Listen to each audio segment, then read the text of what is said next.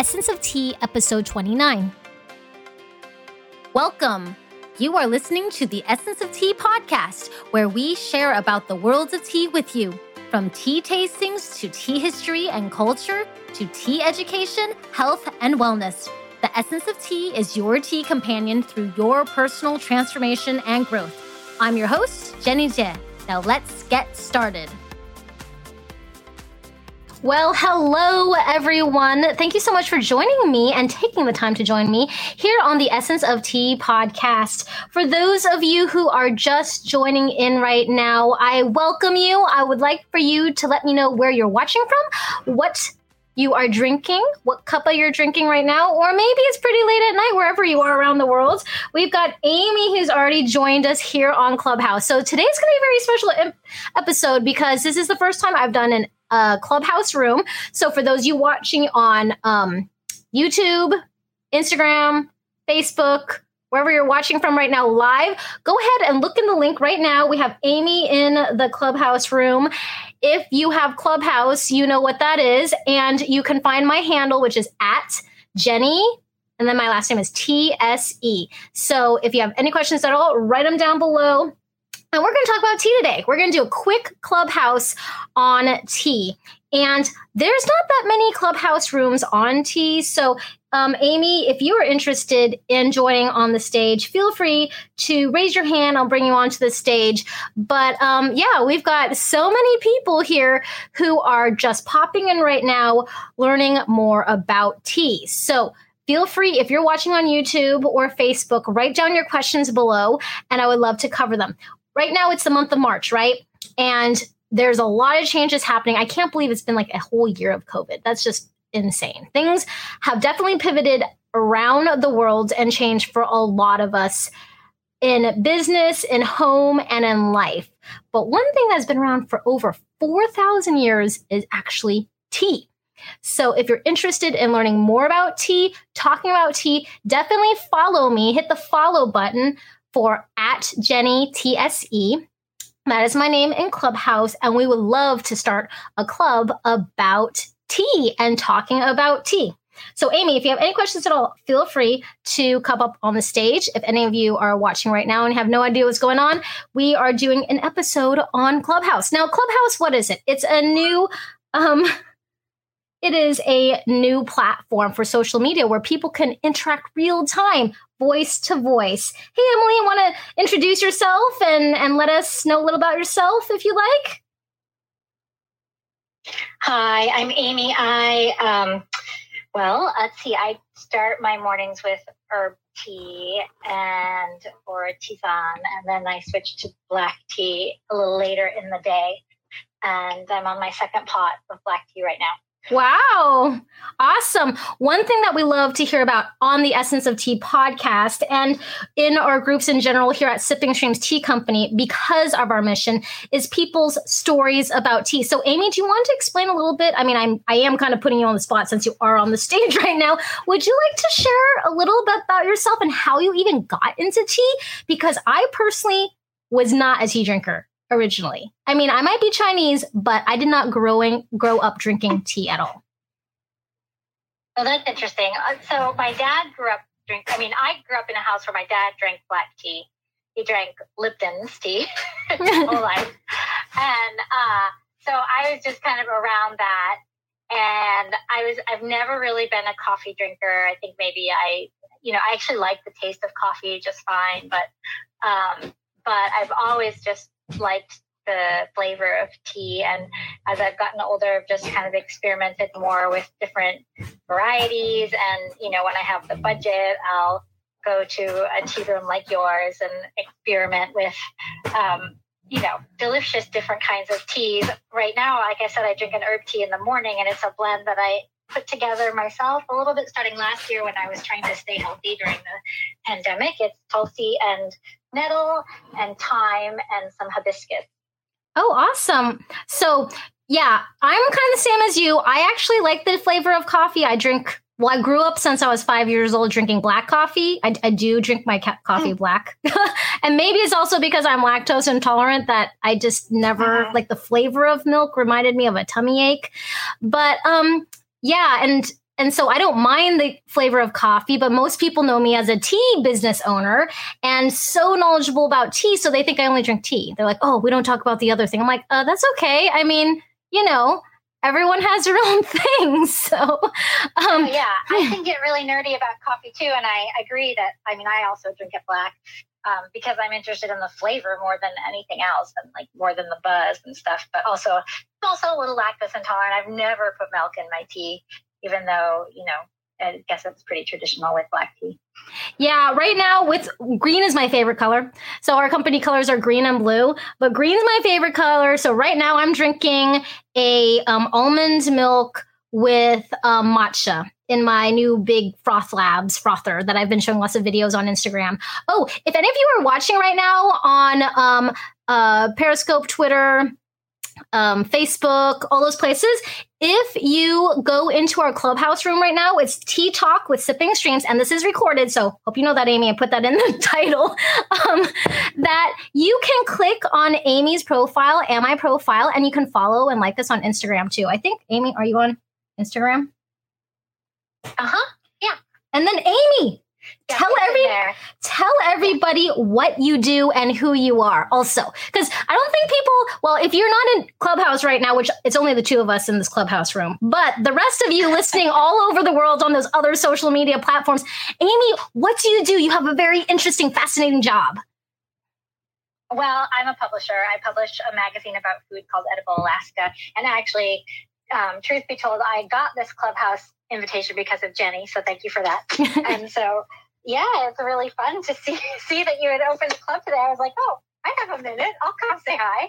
Yeah. So I talk about food all the time. It's a quarterly print magazine. I have a co-publisher, and we write articles about food and drink in the state of Alaska. Yeah. And there was recently a statistic on the Small Business Administration or Small Business Development or SBDC Development Center. Did you see that? That Instagram post about the beverage industry of Alaska? Yeah. And so, they used some of our data for that, which they got from our winter drinks issue. And it's just about Alaska distilleries and how many distilleries in Alaska use Alaska ingredients. Artisan small distilleries are pretty popular right now all over the country.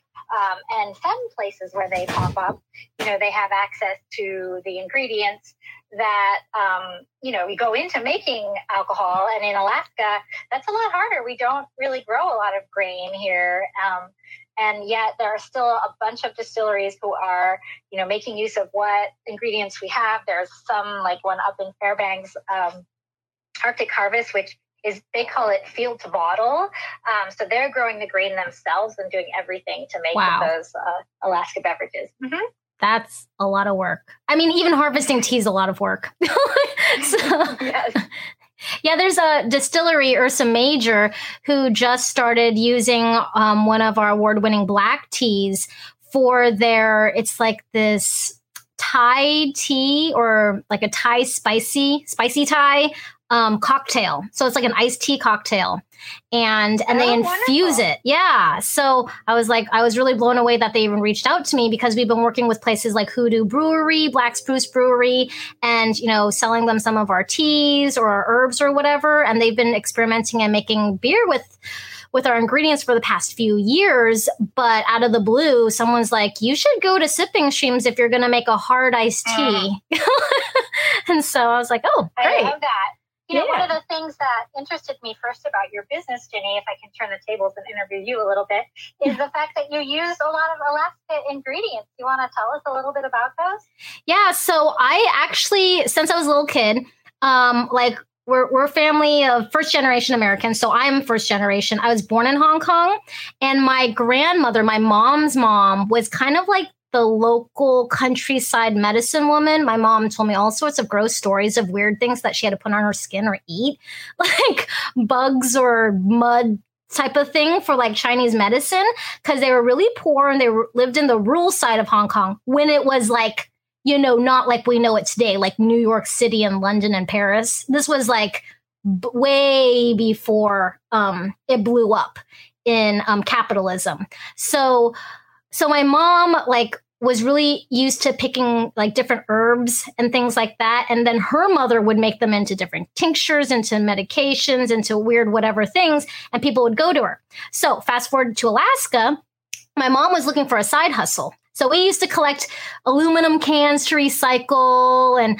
my mom did some housekeeping. And then my parents they were starting their restaurant actually. So my mom was doing all these different side hustles while she was raising 3 kids. One of them was special needs.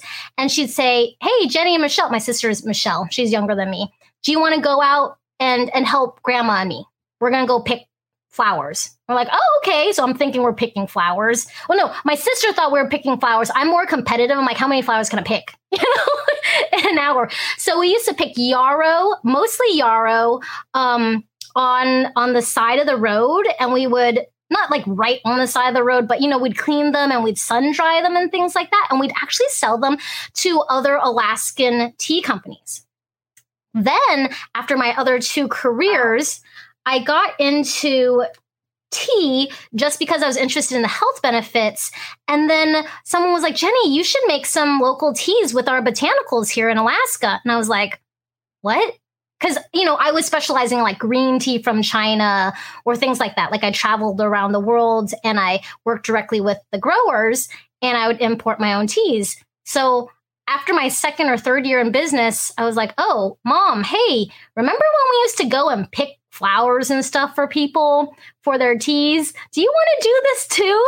And she's like, okay, sure. And so we did the same methods of what we used to do. So like our whole front yard was full of fireweed flowers and fireweed leaves. So that was like the first thing I knew a lot of people wanted was fireweed because of the Russian influence, right? There's like that Russian fireweed tea. Yeah. And so we didn't roll it like that. My experience is working at a tea farm. So what you do is you sun wither them and you rotate them. And so we processed our fireweed just like a white tea you would do. And my mom and I love berry picking, just like many Alaskans do. And the thing about using a fruit botanical is that you have to dry it really fast. Otherwise it will mold. And we can't use frozen berries because when they freeze, the water molecules break the cellular membrane that gives it the structure. That's why it makes jam really easily, right? Because it mushes. So with all the berries, so we started picking low bush cranberries and blueberries, and we started drying them, and we had to create our own big metal dehydrator. Like it's like 6-7 feet tall, because we just couldn't dry them fast enough. So we made our own commercial grade dryer to dry. Well, the first time we did the fireweed, we did them on tarps, like big, clean, sanitized tarps in the sun. If it started to rain, we would have to bring an easy up tent over it, just like they do in China. And then with the berries, we were using regular dehydrators that you could just buy at the grocery store, but we couldn't dry enough fast enough. And we didn't want them to go bad. So we started creating our own commercial grade dryers. So some things that we use are like fireweed, yarrow, clover flower. Have you ever had clover flower, just eaten a dry clover flower? Oh my God, I love clover. And actually, I love clover tea. It makes a wonderful iced tea too. Yeah, and it's really great for people who are on like going through menopause too. Did you know that? Yeah, it's good for ladies. Mm-hmm. Yeah, mothers too. I used to make this blend when I worked for a food company in Seattle many years ago. We called it Mama Tea, and it had clover and nettle, and I think it might have had raspberry leaf. It was pretty good for new moms. I think was kind of the idea we were going for there. Yeah, and we're working with some companies. I love hearing about your wild harvesting, though. What percentage of your business is that these days? Oh, this past year. Okay, so 2020, it was like a really wet year in the Fairbanks area, the Tanana Valley, like really, really wet. There was hardly any fireweed that grew here at all. But the year before, 2019, we had like an overabundance, like way too much. Like one of our packing rooms, I think, was literally like stuffed all the way. Like we couldn't dry enough botanicals fast enough. And I was like, we can't take any more in. Like I don't know how we'll get through this, which is a blessing in disguise because our botanicals rolled over to actually make up for enough that we needed in 2020. So I don't know if you knew that. Other places in the state, the weather was different. But for us, it was a very strange summer. It was way too wet. Like, it just felt like monsoon season, like for the whole summer. So we had enough saved up. Oh, and we also work with peony growers too, peony flower growers. And so we get a bunch of, like, from the organic farms of their flower petals because I mean, they keep composting them, but their pile gets bigger, right? Because they can't sell them to overseas, floral shops or whatever, because the flowers are already starting to open. Like, they're not perfect for shipping. So we use the peony flowers also for it. So, but our percentage, to be honest with you, our percentage of what we use for Alaskan botanicals is extremely tiny. It's a tiny sliver of our business. I don't even think it's 5%, honestly. Like, that makes sense. It would be so hard to wild harvest enough, just quantity wise. I mean, it's a very special item. This summer, I started doing something I call reverse foraging. I started putting wild plants into my yard, hoping they would grow, so I don't have to go as far to get them. So I tried planting yarrow and nettle and fireweed, and I can't remember what else, but we'll have to. Oh, roses. We'll see what takes. Oh, yeah. And it's so crazy because sometimes it's like when you're trying to garden that stuff, and I say garden because we're going in and putting in the seeds ourselves. Sometimes they don't like it because they like that roughed up, disturbed soil, which is just so crazy. And like roses really like a dense foliage area, just kind of like raspberries, like raspberry bushes and roses, those type of prickly plants. They like being crammed. And then other plants don't like, that too much crammed moisture. Yeah, it's interesting. I don't have super high hopes, but I thought it was worth a try. Not much to lose. I can always just go down the roadside and forage them again. What do you think about the rhubarb industry in Alaska, though? Rhubarb grows like weeds. I don't know if it does anywhere else in the lower 48, but what do you think about rhubarb and using rhubarb in Alaska? I think rhubarb is amazing, and I didn't really consume rhubarb as a food until I got to Alaska. Even though it's habituated all over North America, right? Mm-hmm. Everywhere you can get rhubarb, pretty much except the hot South. Oh yeah, so there's rhubarb where I grew up in upstate New York in the Northeast. But it just wasn't a thing that, my family used all that much. And here it's just so much everywhere. It's like, I guess it's like the way zucchini is, in the lower 48. Everybody has so much rhubarb, they're trying to get rid of it. And I think it's delicious. I really like the tart things.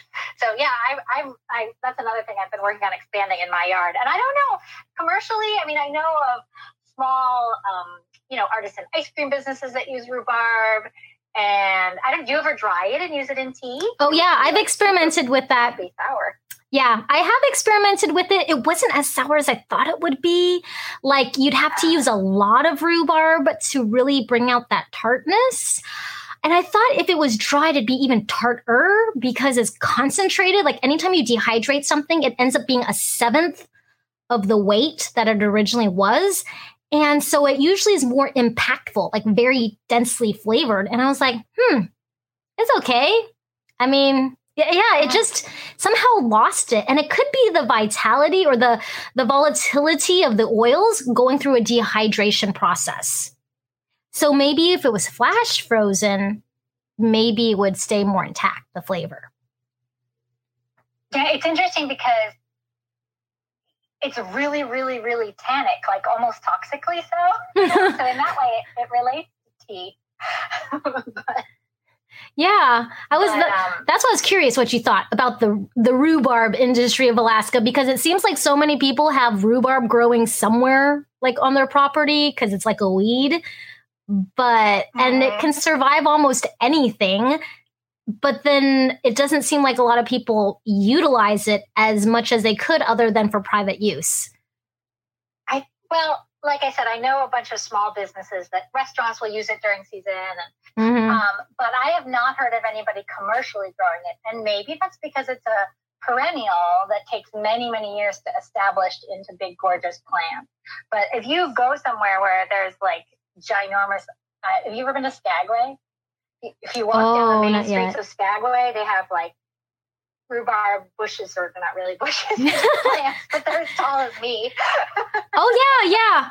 We have them here in Fairbanks too. They're like with the neighborhood that I grew up in, like certain alleys, like we would play as kids and we're like, oh, don't bike too fast by that thing. You're going to fall into the rhubarb bush. Like, and yeah, they're crazy, but I didn't realize that they would take that long to grow, I guess, like to be that big. Yeah, I think it does take several years. And then like transplanting is a little tricky. I mean, they don't mind being disturbed and broken up, but if you don't get the right part of the plant, then you're just going to end up with these sort of straggly rhubarbs instead of big, gorgeous ones. So again, it's something I just started last year in my own yard, and I'm going to have to see what happens this year. Awesome. Well, Amy, do you have a club? I peonies too, and I'm super excited now to know that you can use them. Oh yeah, they taste great. They're beautiful. They're great. There's not many like pesticides or herbicides that are needed to take care of them, and moose don't eat them. So like the peony industry is, I mean, huge in Alaska. And so, utilizing the leftover petals is a great idea, as long as, they're not sprayed or anything like that. I love that. Amy, do you use Clubhouse for your own club rooms, or like what do you do on Clubhouse? How do you utilize it? Not yet. I'm super new to Clubhouse, and I'm really happy to see how you are sort of multi-streaming. It's very interesting to me. Not something I think that I will be able to do in the near future, but I'm really, really impressed, that you're going on these different platforms, and the fact that you can be live streaming video and being in Clubhouse at the same time. I've been watching podcasts where they say, well, after this show, meet us on Clubhouse for a discussion, but you're doing it at the same time. And I think that's neat. There's 6 people watching right now. Hello, 6 people on YouTube or Facebook, wherever you are. Yeah, we use a program called StreamYard, if any of you are interested, StreamYard.com, and it multi-streams to a number of private groups or public groups, even LinkedIn, if you can get it LinkedIn approved. And so we do that for our podcast. Like we live record the video, and then the next week we actually we chop it up and we put it onto our podcast, that goes to, Spotify, Stitcher, Google Podcasts, all those places, Apple Podcast. And then I'm just experimenting with Clubhouse right now because I've been on Clubhouse for several months now, but I haven't seen many people talk about Alaskan industries, and I haven't seen anybody start club rooms on the tea industry. Like it might be like spill the tea, kind of like a gossipy group, but I'm like, no. Who's out there who's like interested in learning more about tea? And so I'm thinking about, for those of you watching right now, join us on Clubhouse so you can find Amy. She's the editor of Edible Alaska. And, just trying to make better connections with like the food industry or agriculture. Like for me, I work with tea growers, and we'll be doing more podcast interviews with tea growers in Colombia and in Hawaii. And so I don't think they're on Clubhouse yet either, but it's so great because you could just turn it on and like walk around your house or go on your treadmill or whatever and listen. Yeah, that aspect is really fun. Well, Jenny, thank you so much. I'm going to have to duck out pretty soon, but I'm sure we'll find you again on all of these platforms. Yeah. Well, thank you, Amy, for joining us. And then also, if any of you are just new to Clubhouse, you do have to have an iPhone, and it is connected with your phone number. It is not released for Android yet. I know my husband is like, tell me when it's available for Android because I'll be on Clubhouse.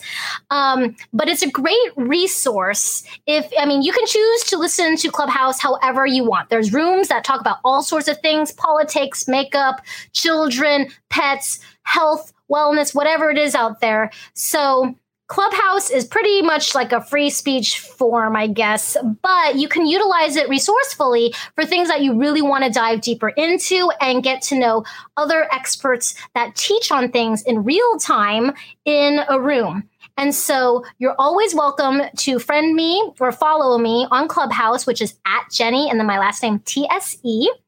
And I would love to do more speaking engagements where I can invite you guys onto the stage to ask your questions about tea. So definitely check us out on Clubhouse, or check me out on Clubhouse at Jenny, and then last name is TSE. So that's JENNYTSE. And we hope to bring other people in the tea industry into these clubs just for you, just another outlet and venue for you to learn more about tea. So thank you everyone for joining us. Thank you, Sharon. Thank you, Amy, all of you guys watching right now. And I just wanted to introduce you to the world of Clubhouse. If you haven't heard about it yet, or you're like, what the heck is Clubhouse? I kind of heard about it. I don't have time for that. I've actually been using it to kind of like listen to different business mentors and what they have to say.